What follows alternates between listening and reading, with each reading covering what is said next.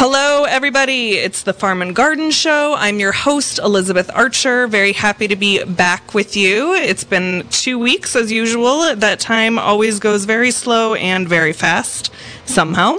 I have a very cool show today, and first, before anything, I need to give a special shout out to my very cool daughter, May. She started kindergarten last week, and I'm so proud of you, May. Thanks for listening. You are my number one fan. Okay, today we're going to be talking about queerness and farming. A little bit of a different topic, and I love the flexibility we have with this show to talk about all sorts of interesting topics. So, before we dive in, I have two guests on the line and in the studio. But first, it might be helpful for some of you listening if I define some terms for you. First, the word queer is used as sort of an umbrella term to refer to members of the LGBTQIA plus community, which stands for lesbian, gay, bisexual, transgender, queer/questioning, intersex, and asexual, aromantic, and agender. Keep in mind, the LGBTQIA community is not a monolith like any cultural group or ethnic group or any sort of large group of people. It's made up of individuals, so not everyone within that group identifies as queer. For today, we're going to be using queer as sort of a convenient shorthand, but if you are in that community and that is not how you identify, I hope you don't take offense. So, there's a lot to dislike about living in 2022. I will not go down that rabbit hole of things. But there are certainly still many issues facing the queer community. But one thing I personally am very happy about is how much more free a lot of people feel to openly identify as how they really are. Some people say the rise in folks identifying as queer and transgender is a sign of a crumbling or morally bankrupt society. And if you, dear listener, are one of those people, I hope you take some time to pray on your bigotry. But there have always been queer and transgender folks, like since there were humans, there were gay people. It's just a little bit safer now in some places, not everywhere, for people to live their truth. So today we're going to talk about it largely in the context of farming here in Mendocino County. And before I get to my guests, who are both queer folk in the Mendocino farming community, if you don't know me personally, it's helpful for you to know that I am a cisgender woman. Cisgender means my gender identity matches the biological sex the doctor assigned me at birth based on my body parts. I'm also heterosexual, which you will probably know as straight. This identity can be shortened to cishet. I really want to point out that as a cishet white woman, I belong firmly to the majority population. I am not marginalized. I have a ton of privilege. And that means I might sometimes sound a little clueless to people who are in the LGBTQIA community or have been working on, their own implicit biases longer than I have. It also means sometimes I make mistakes in conversations, which we're going to talk about one of those later. But I wonder if this is going to resonate with listeners, because sometimes we're so afraid of making mistakes that we excuse ourselves from the conversation, and that is not the look. That's not it. We are not excused because we're afraid of making mistakes. We need to engage thoughtfully and meaningfully, and when we mess up, we need to apologize. And I hope that I, Elizabeth Archer, cishet white woman, have made you feel a little more comfortable knowing that it's okay to make mistakes. So yeah, just apologize, move forward, and in that spirit, let's finally start this conversation. My guests today are Shai Schnall, a shepherd, shearer, and farmhand based in Ukiah. Shai is here in the studio with me.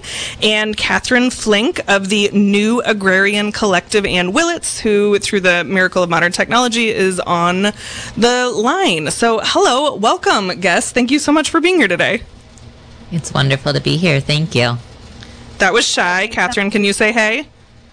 Oh, yeah, this is me. Hey. Thank you so much. Catherine, can we start with you? Will you tell us a little about yourself, including how you identify? Yeah, of course. My name's Catherine Flink. I use she, her pronouns.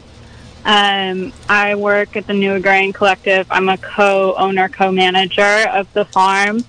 And yeah, I identify as a non-binary person as my gender, and then for my sexuality, I identify as pansexual.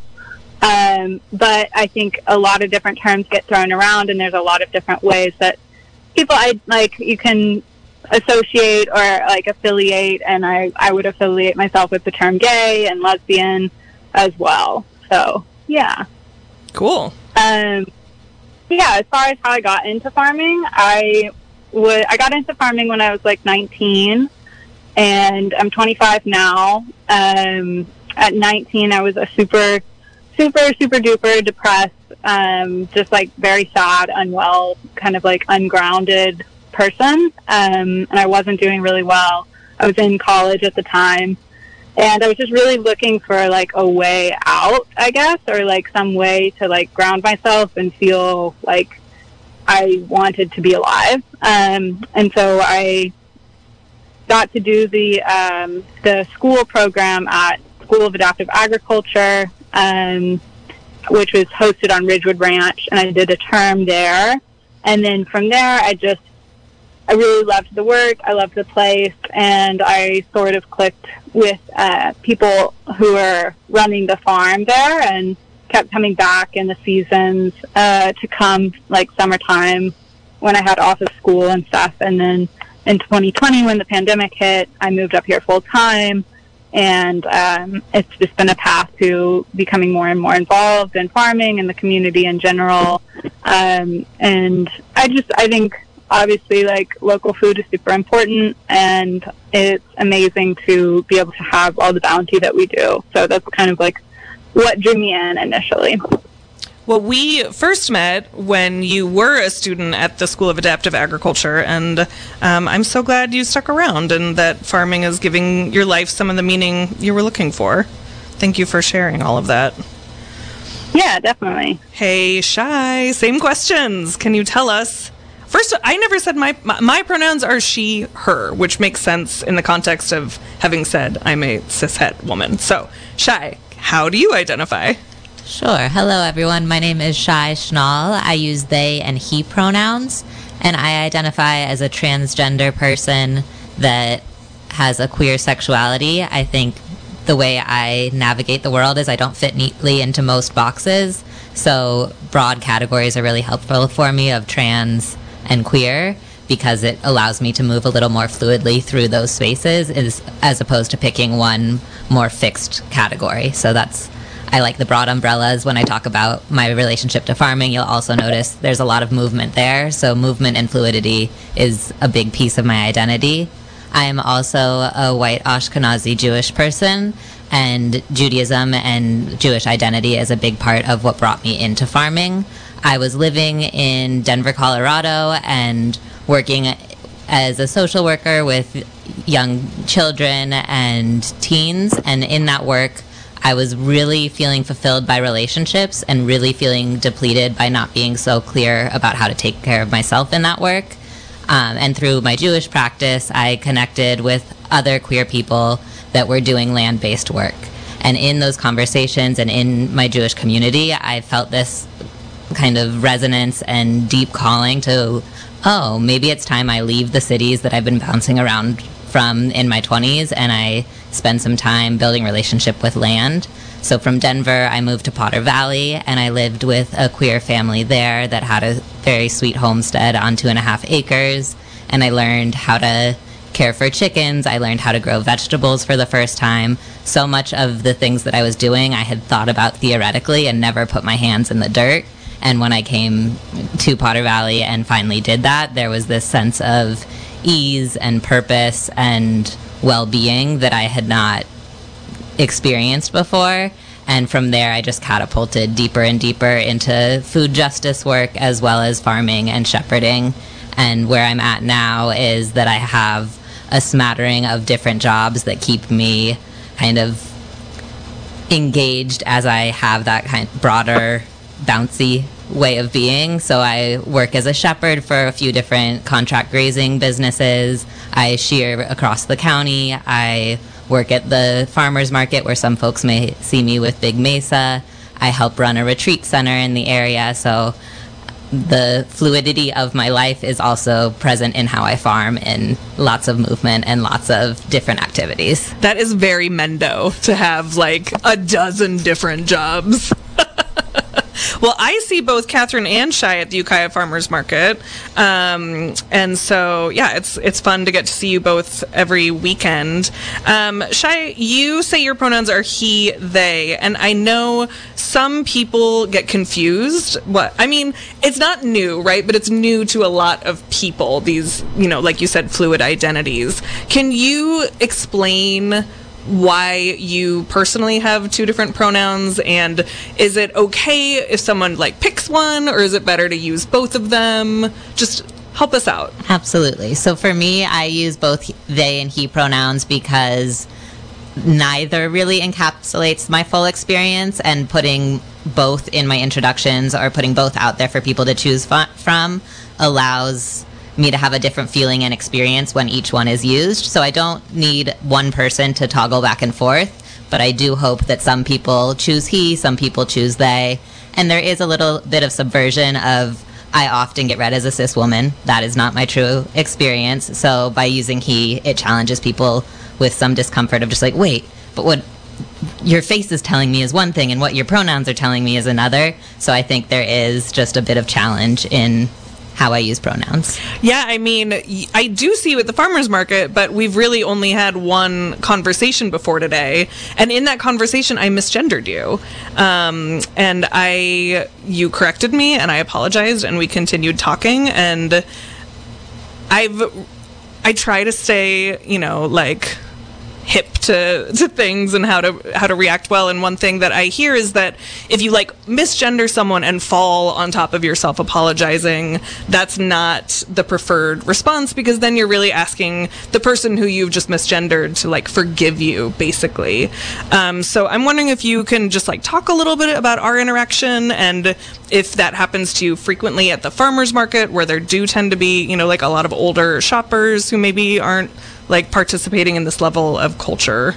Sure. Yeah. For me, when somebody acknowledges that they are understanding the words I say when I correct people, there's either a blank look in people's eyes or oh yeah, sorry. And if it's an oh yeah, sorry, and we can move into the rest of our conversation, that feels really good and rewarding. And something I'm noticing at the market and other places throughout the county is more and more people are moving from the kind of vacant look in their eyes to oh, I get that gender identity and gender markers are a thing that exist in the world.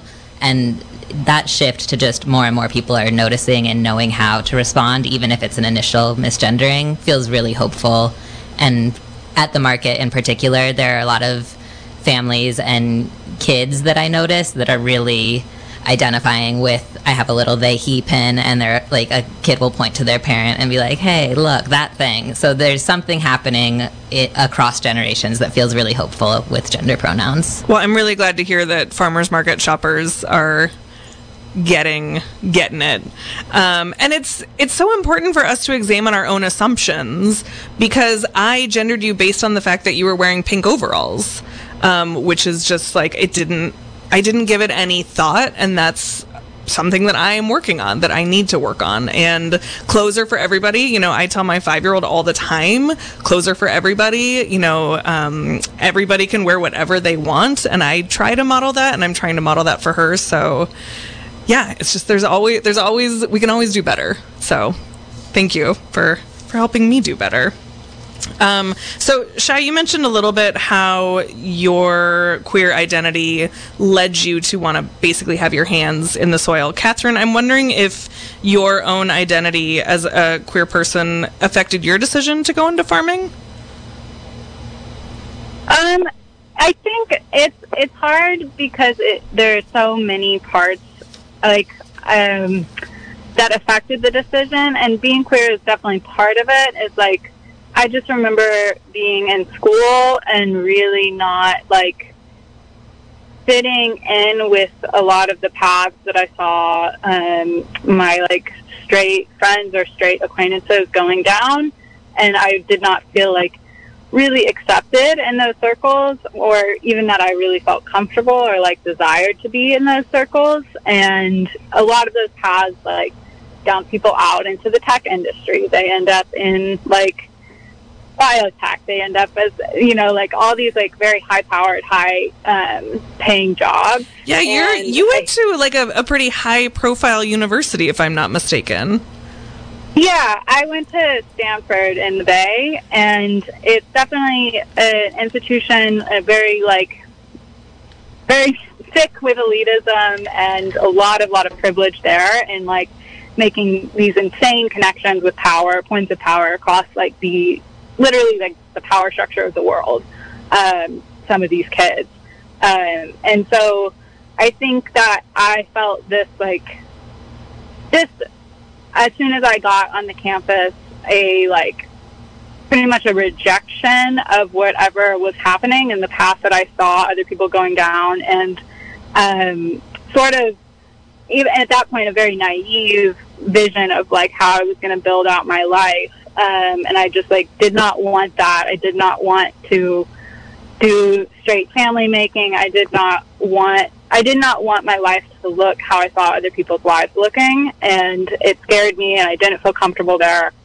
And I luckily found a really great community with all its lovely own problems of its own, but a co-op on the campus that was mostly queer people. And there's like, in those circles, I definitely got introduced to the idea of like interacting with land more, and especially through a social justice lens, involving like land back movements with Native communities, and just like sort of just like taking a different path than the one that's really like presented and applauded at Stanford. And so, you know, I think what resonated when Shai said that when they first got to do the things that they had been dreaming about, something just kind of like, there was an ease.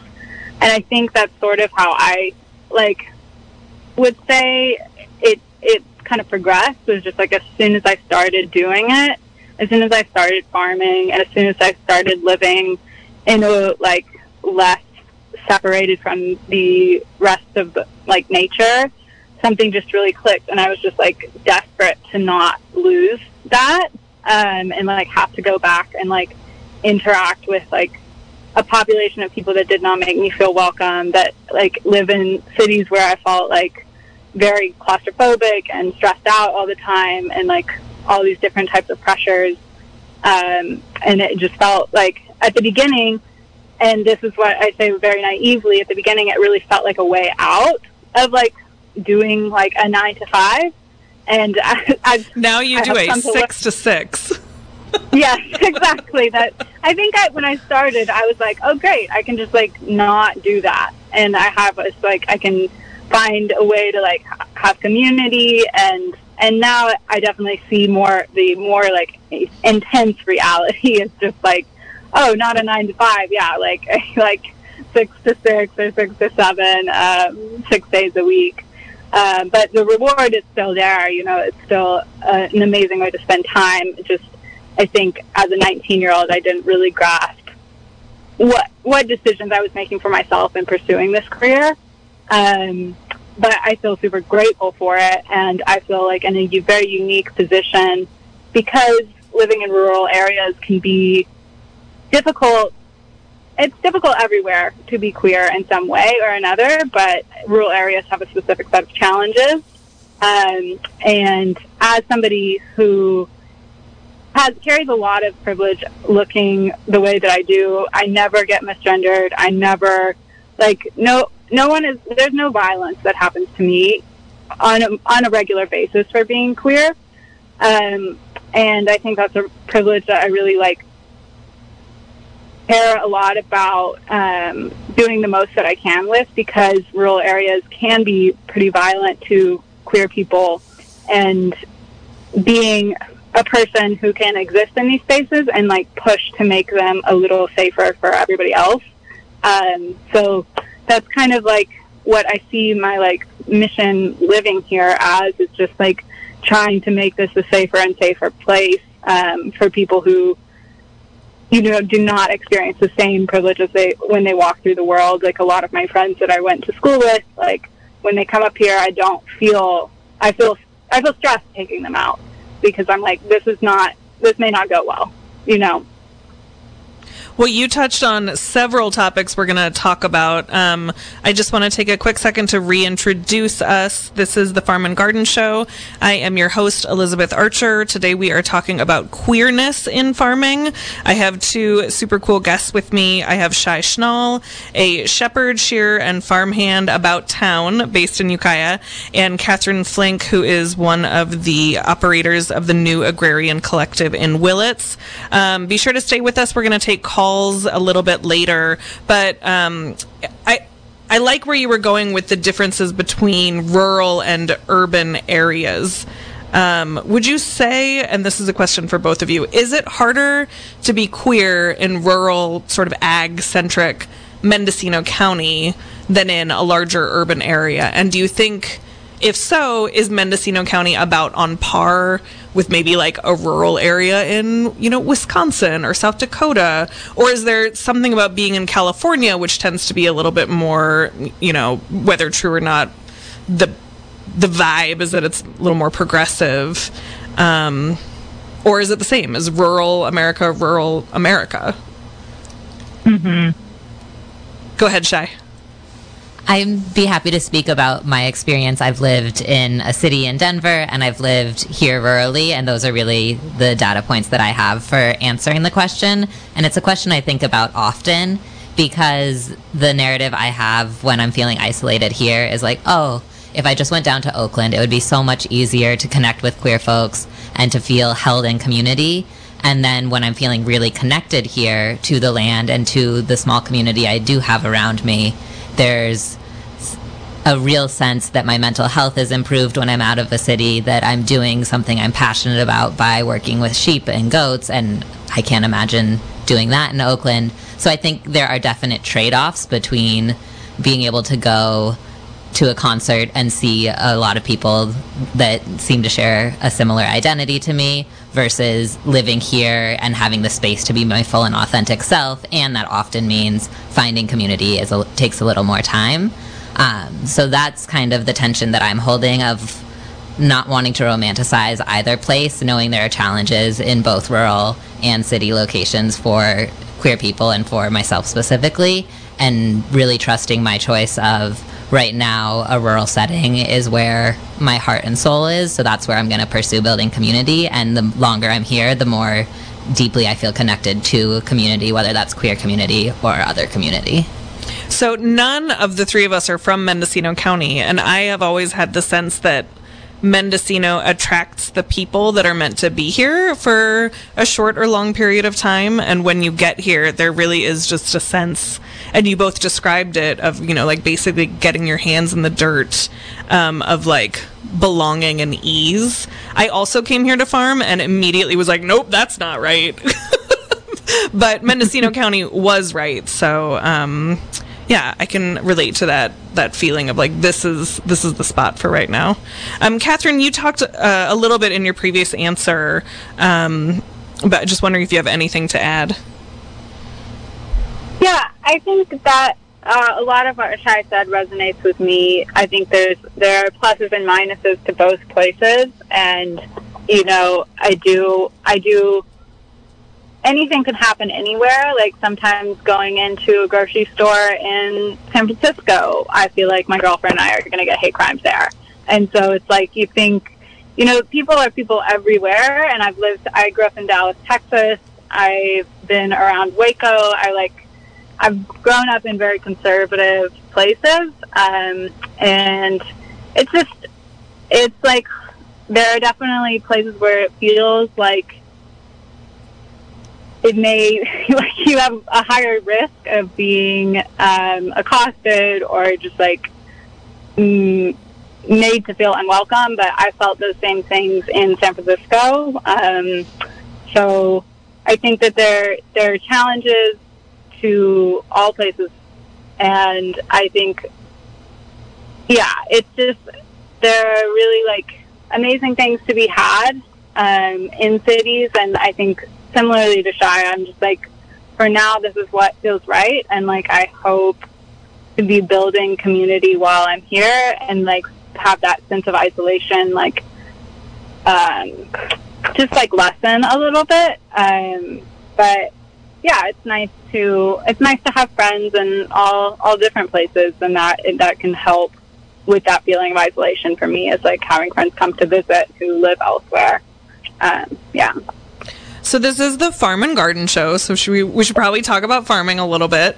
But in the same context of this conversation, are there any sort of unique barriers specific to queer people who either want to get into farming or who are already in farming?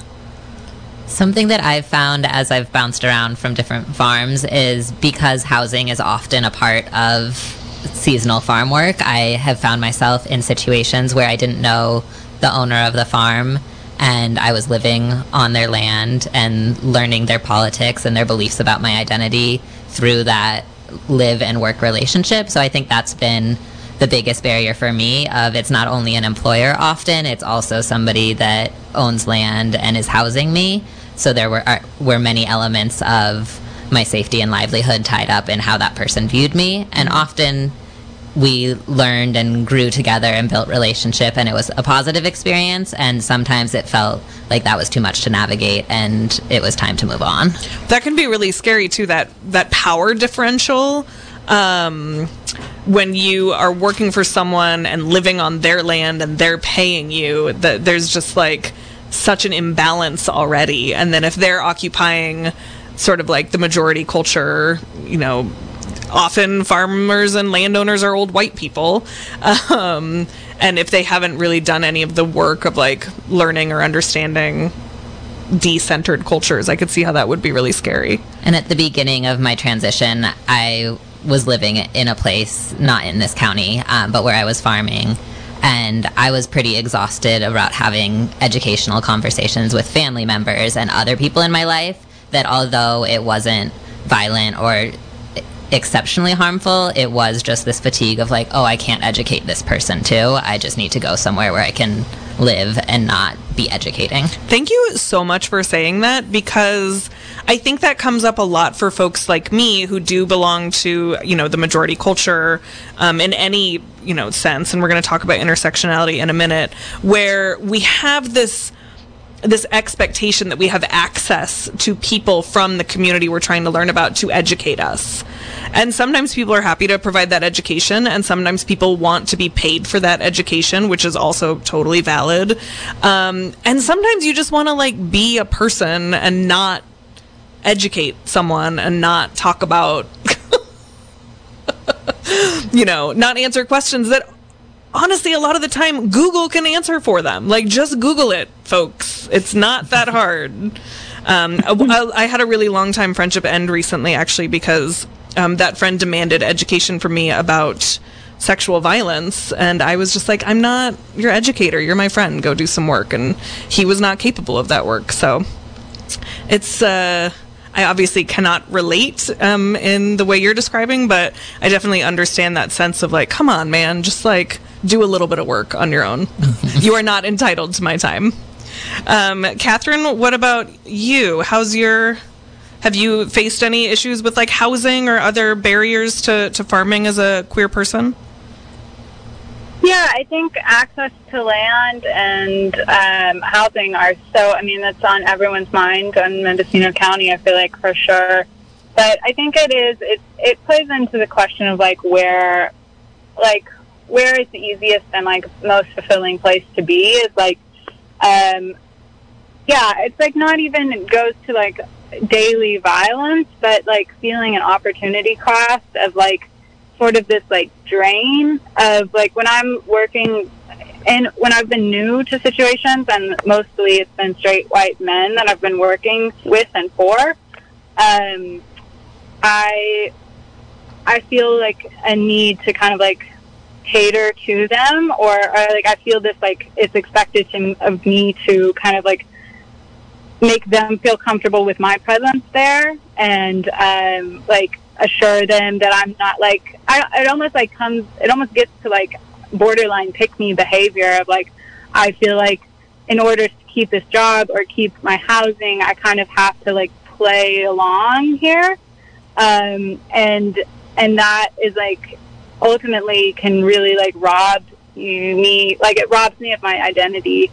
And when I'm doing that day in and day out, it just like, that is super tiring. And then like saying, yeah, like when I have friends come visit, I just feel this like, who aren't living in this kind of environment, I just feel like, oh my God, I've stagnated so much. Like I'm not growing. I'm just kind of like keeping this like peace and trying to just like, for me, it's like when I trying to decide on what feels like worth keeping or not is like, is that other person equally invested who's asking education of me, invested enough to like be thinking and learning on their own?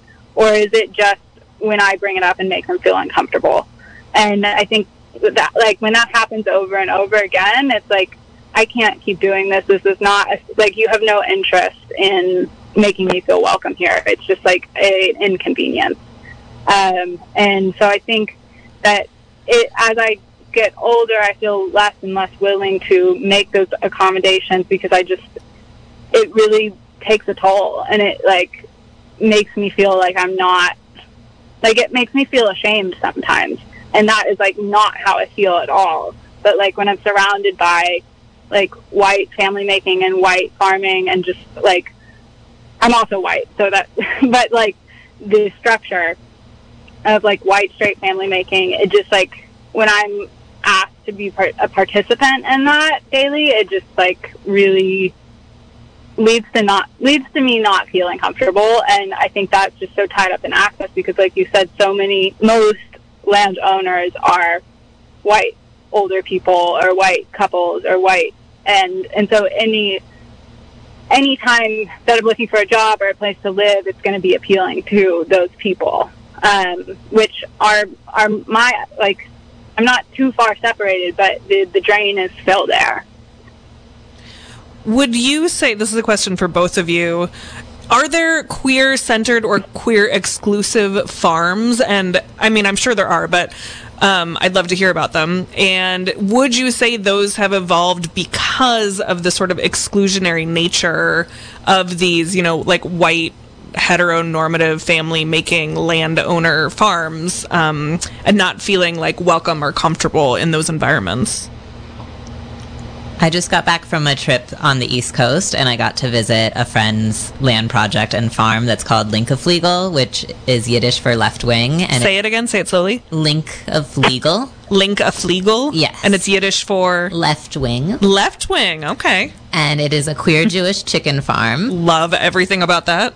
And they host retreats. They offer events, and it's a queer-only space. They share land with Soulfire Farm and with Rocksteady Farm, and then a retreat center called Watershed. So it's all minority identity landowners in that little quadrant of the world, creating radical projects based on identity and based on relationship to land.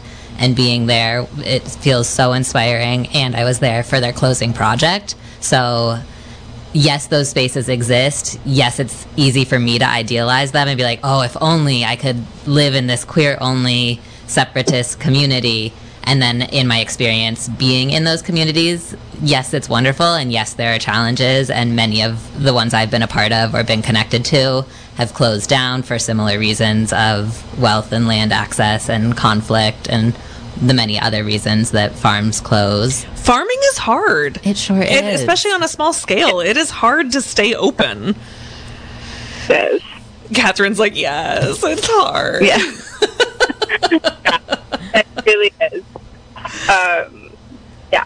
What about if I, as a white cishet gal, wanted to come and like stay on one of those queer focused farms or work on one of them? Is it like a quote unquote safe space for queer people? And would they be like, this is not your place? Or would someone, and I'm sure it depends on the farm, but is it better, I guess, to keep those spaces as like safe havens? Or welcome people from that majority community in, and then also take on the work of educating them probably in a lot of ways. Catherine, what do you think?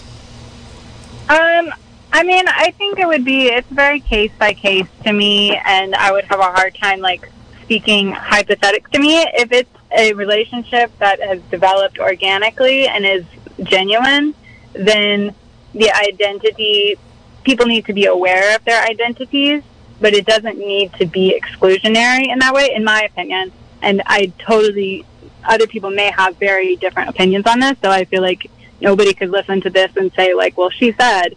But for me, it's like, if I have a genuine and, like, reciprocal relationship with somebody, then those identity points, aren't going to be barriers. They're just going to be points that we need to keep in mind.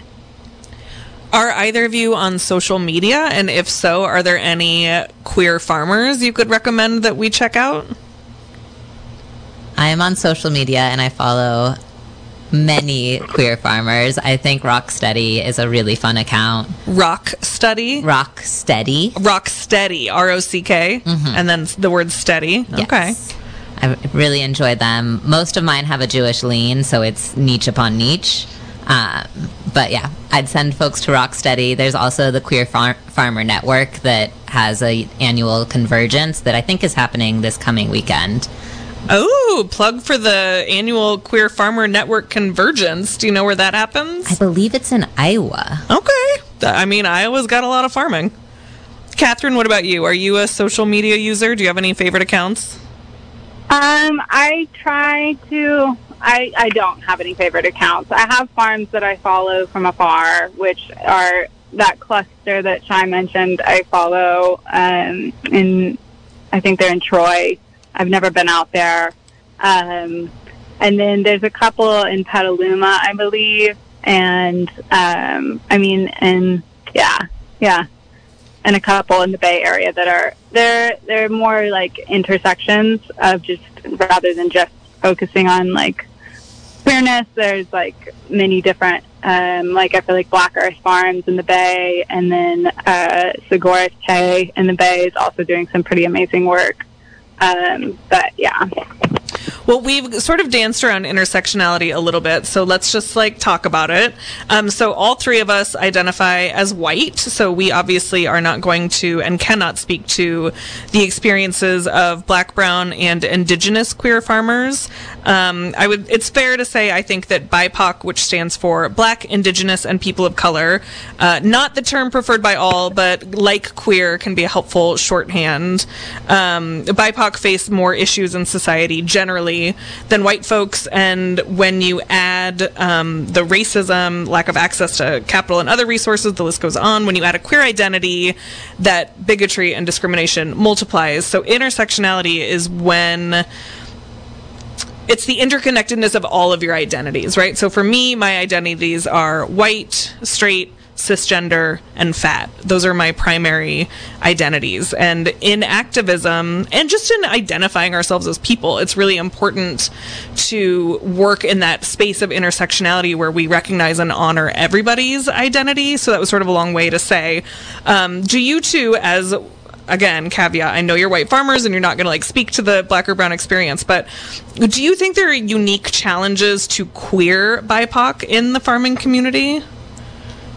To me, I think about legibility as somebody that is in many spaces legibly read as trans. When I can choose to present that more forward or back, I think about people's bodies. When you have a black or brown body that is presented to the world regardless of how you want it to be in that moment. So just thinking about visibility and safety, thinking about those spaces that people may navigate, they are presenting their full identity and body in spaces that may be more dangerous. So I would imagine yes. And again, I hope there's another show where we get to talk to people firsthand. Yes. Please, if you are a BIPOC farmer and queer, whatever, however you want to identify, but if you are a BIPOC farmer and you are listening to this and you'd like to be a guest on the show, please email dj@kzyx.org.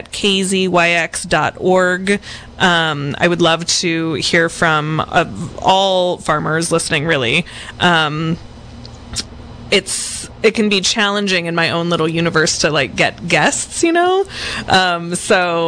this show is for everybody. I will interview pretty much anybody if it is tangentially related to farming.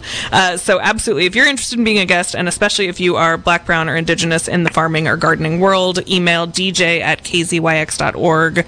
I would love to have you on the show. I know that Black, Brown, and Indigenous folks face a real struggle in accessing land and capital, which is a problem across the board for farmers, especially young farmers, or people whose families haven't been farming for generations. And, Black farmers have been farming for generations, and they've had their land sort of like systemically taken from them. So I would definitely add to the pile of challenges they're facing, lack of capital. Catherine, do you have anything to add to that before I reintroduce us? Yeah, I think that those are the main things that I think of as just like access to land and capital and networks that are usually like built around white culture, and all like the bounty that comes from people who have access to those networks is like being able to like plug in and kind of get what. Because farming is so hard, it takes like a lot of support from the community. And if you are a Black and Brown and Indigenous person, that those things may be a little bit more inaccessible because of the cultural, it's just like it is harder to gain access into those circles. Those are the main things I think of. Well, let's take a second to reintroduce us and open up the phone lines. This is the Farm and Garden Show.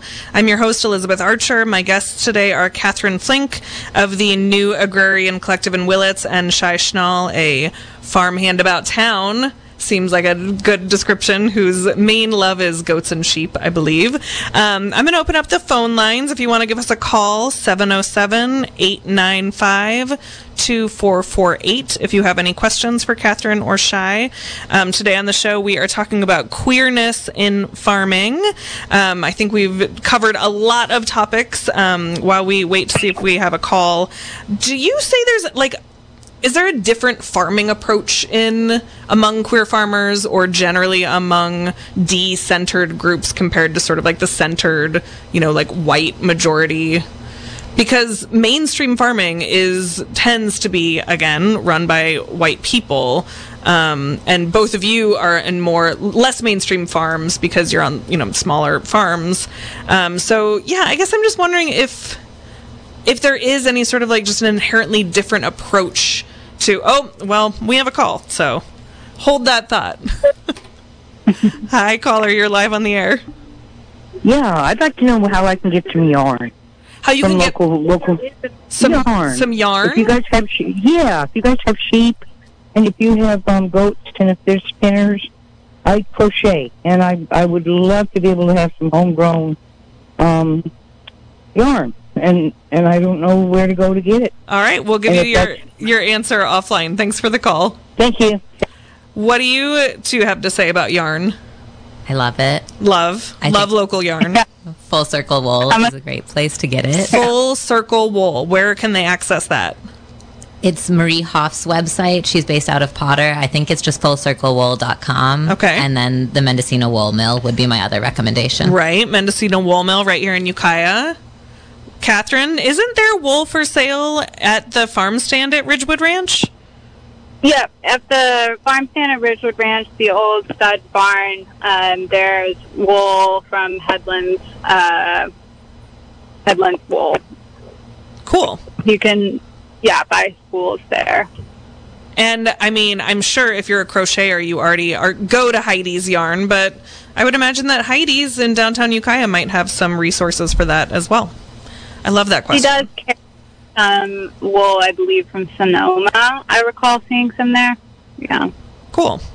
And, would love to see your crochet work if you send me a picture, dj@kzyx.org. Okay, so different approach to farming among queer farmers, yes or no? Is that me romanticizing, or is that a thing? I would say yes, going back to your previous question around BIPOC folks, of thinking about traditional ecological knowledge and how places like permaculture and regenerative ag have kind of co-opted that. So that's not a queer practice of farming, but it is looking at indigenous pathways, food pathways, and looking at how white folks have kind of extracted practices from that, whitewashed them, and then presented them back as something else. So as a white person, there are ways that I'm a part of that. And as a person trying to resist settler colonialism, I'm trying to educate myself of how to practice farming in a way that is not recreating that harm. Catherine? Yeah, I would say similarly that it's like not necessarily, as you said at the beginning, there's not a monolith, but that people who are involved in things that are like, other than the goal is just to be a straight market farm, that there are like other goals that are equally as important as like creating profit, is like tending to the land in a way that is not like extractive, and also giving credit where credit is due, as Shai was speaking on, just that a lot of the practices that, and a lot of the vegetables and a lot of the food that farmers grow now in whatever way comes from long histories of indigenous people creating those types of foods and growing practices. And so it definitely depends on the place and the person, but I would say from the people that I know, there tends to be a slightly different approach, yeah. I think mainstream farming is often, or industrial farming, I mean, that's not a great definition for what that really means. And I understand that industrial farming is very good at feeding 330 million Americans every day. And so I don't want to like trash, the system by which most of us get fed. But there does seem to be a sense that mainstream farming forces itself on the land. And I wonder if there's sort of like an analogy there between dominant culture forcing itself on decentered cultures. I don't really have a question in that. It's just an interesting thought. I have a response to your non-question. Let's hit it, Shai. So again, not speaking on my queer identity, but speaking on my Jewish identity, we're currently in a year called Shemitah, which is the 7th year of a 7-year cycle where the land is rested and fences are taken down and food is shared among community. And that's such a radically different way of thinking about farming from production farms. So similar to on the 7th day, there's Shabbat for humans, or Sabbath, where you're resting. This idea is taken to land and taken to how food systems work. And I think that is pretty radical and something that I try to bring into my farming and land-based practices, of just how can I relate to land where I'm thinking about it as a living being that needs rest, that needs care, that needs attention, as opposed to something that can produce and I can extract from. Well, and there's underlying that, there's this sense of respecting the land and what it provides and what it needs, and not just like extracting and dominating over it, which I don't have a strong sense that we're moving away from that in a broad sense culturally. I think here in Mendocino County, there is a certain amount of privilege in that we do have quite a few small farms, and that there, it was the first county to ban GMOs, and I don't feel super strongly about GMOs, but there is sort of this like cultural sense that in Mendocino County there is more respect for the land and maybe for indigenous practices. But again, I'm not sure if that's true, or if, again, that's just the way I've romanticized this place that I've chosen to call home. What do you think about that, Catherine? Am I being too starry-eyed? I think in some ways, but in some ways that, I mean, it's pocket by pocket. I feel like, I think something interesting to be like a challenge that is facing all of the community is like water and water usage, and that how that plays into growing certain crops that people are so insistent and expectant of in like their diet, when this land has not necessarily traditionally grown those foods. Historically, that's not how people here have fed themselves for for as long as they've lived here. So I think that in terms of like listening to the land and listening to and respecting it is like being able to hear and like respond to what this like land is actually capable of and giving it the care that it needs, rather than like insisting that we need to grow these certain types of foods that are accepted in our diet today. So I think that there are a lot of small farms that are just trying to be a small business and like balance as much as they can, being ecologically minded. But then there are also small farms that are just trying to make profit, you know, and it is such a hard industry to survive in. So I think it's more of a systemic issue that in order to produce food or have food, that you have to turn that profit. And so I think until there's some sort of like real effort made to subsidize things, that people will continue to have to make tough decisions that may not always be in the best interest of the land, or they're going to have to radically like accept that is not going to happen for them, and they're going to have to make income another way. And that I just think it will be an interesting thing to see how that plays out in the next couple of years, and is playing out currently. Well, we're getting toward the end of the show, so I'm going to do a last call. If you're listening and you have a question and you just aren't sure, just go ahead and, pick up the phone, give us a buzz, 707-895-2448. I want to shift in this last conversation topic away from farming and more toward the importance of representation and the importance of majority culture using inclusive terms. So for instance, today on the show, it was the first time I gave my pronouns. It was the first time I asked my guests for their pronouns and how they identify. And that makes sense in the context of a show about queerness, I suppose. But do you think it's an important thing for me to start incorporating that identity check into all of my shows? And if so, what does that mean if I, a cishet white gal, ask, maybe a cishet white man to identify himself? Is that important or is that not important? Catherine, I'll start with you. My response, my feelings on that is that it does make me feel more comfortable, because then it is not like I'm bringing something outside or forcing something on people, but there is already an awareness there that these are points of identity that different people may have something that will surprise you based on how you perceive them. So I do feel like it is important. I do think it can be sometimes used as tokenism of just putting your pronouns in your email sign off, and not really walking that with the rest of your life. So I think it's a really great thing to start doing, and also to not let it be the only thing that folks think is important to be doing. But it's just a small thing to make people feel more included. We have a call. Hi, caller. You're live on the air. Hi. Well, I like your show. I like what you've been saying. I have a suggestion, and that is when we talk about the land and its value to us, we think of Mother Nature, and we learn to talk about her in our land. I mean, because it is a feminine, growth-producing, seed-producing, and all the rest of it.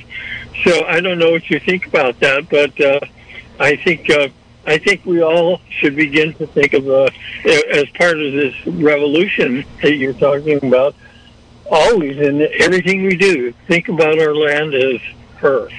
Cool. Thank you so much for that input. Quick takes on that call and that thought, Shai, about Mother Nature before this show wraps up? I think if that works for you and that inspires you to care for the earth, that is beautiful. And for me, that doesn't fit as well. And I think that's where we all get to bring our own perspectives and connections to land, and for you, Mother Earth, and for others, Pachamama. Like, there are so many names and ways of relating to the being that is the earth we live on. It's like God in a lot of ways, you know. A lot of people have a lot of different things that they believe spiritually, and if that is something that helps you live your best life and be a good person, I don't really care what it is that you're into.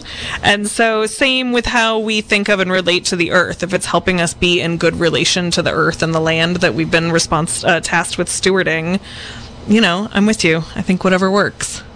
Wow, that show flew by. Thank you so much, Shai and Catherine, for joining me on this very important conversation. Thank you for bearing with me if I stumbled a couple times, which I am wont to do. And again, just a reminder for listeners, if this conversation felt uncomfortable for you in any way, just, you know, sit with that and know that every day we all have the opportunity to learn and grow. And I invite you all to do that. So thank you, Shai and Catherine, again.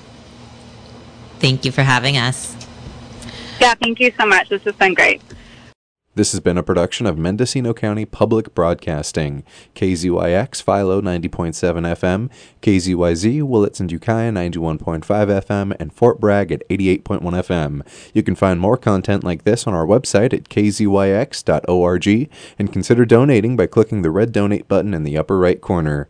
Thank you for listening.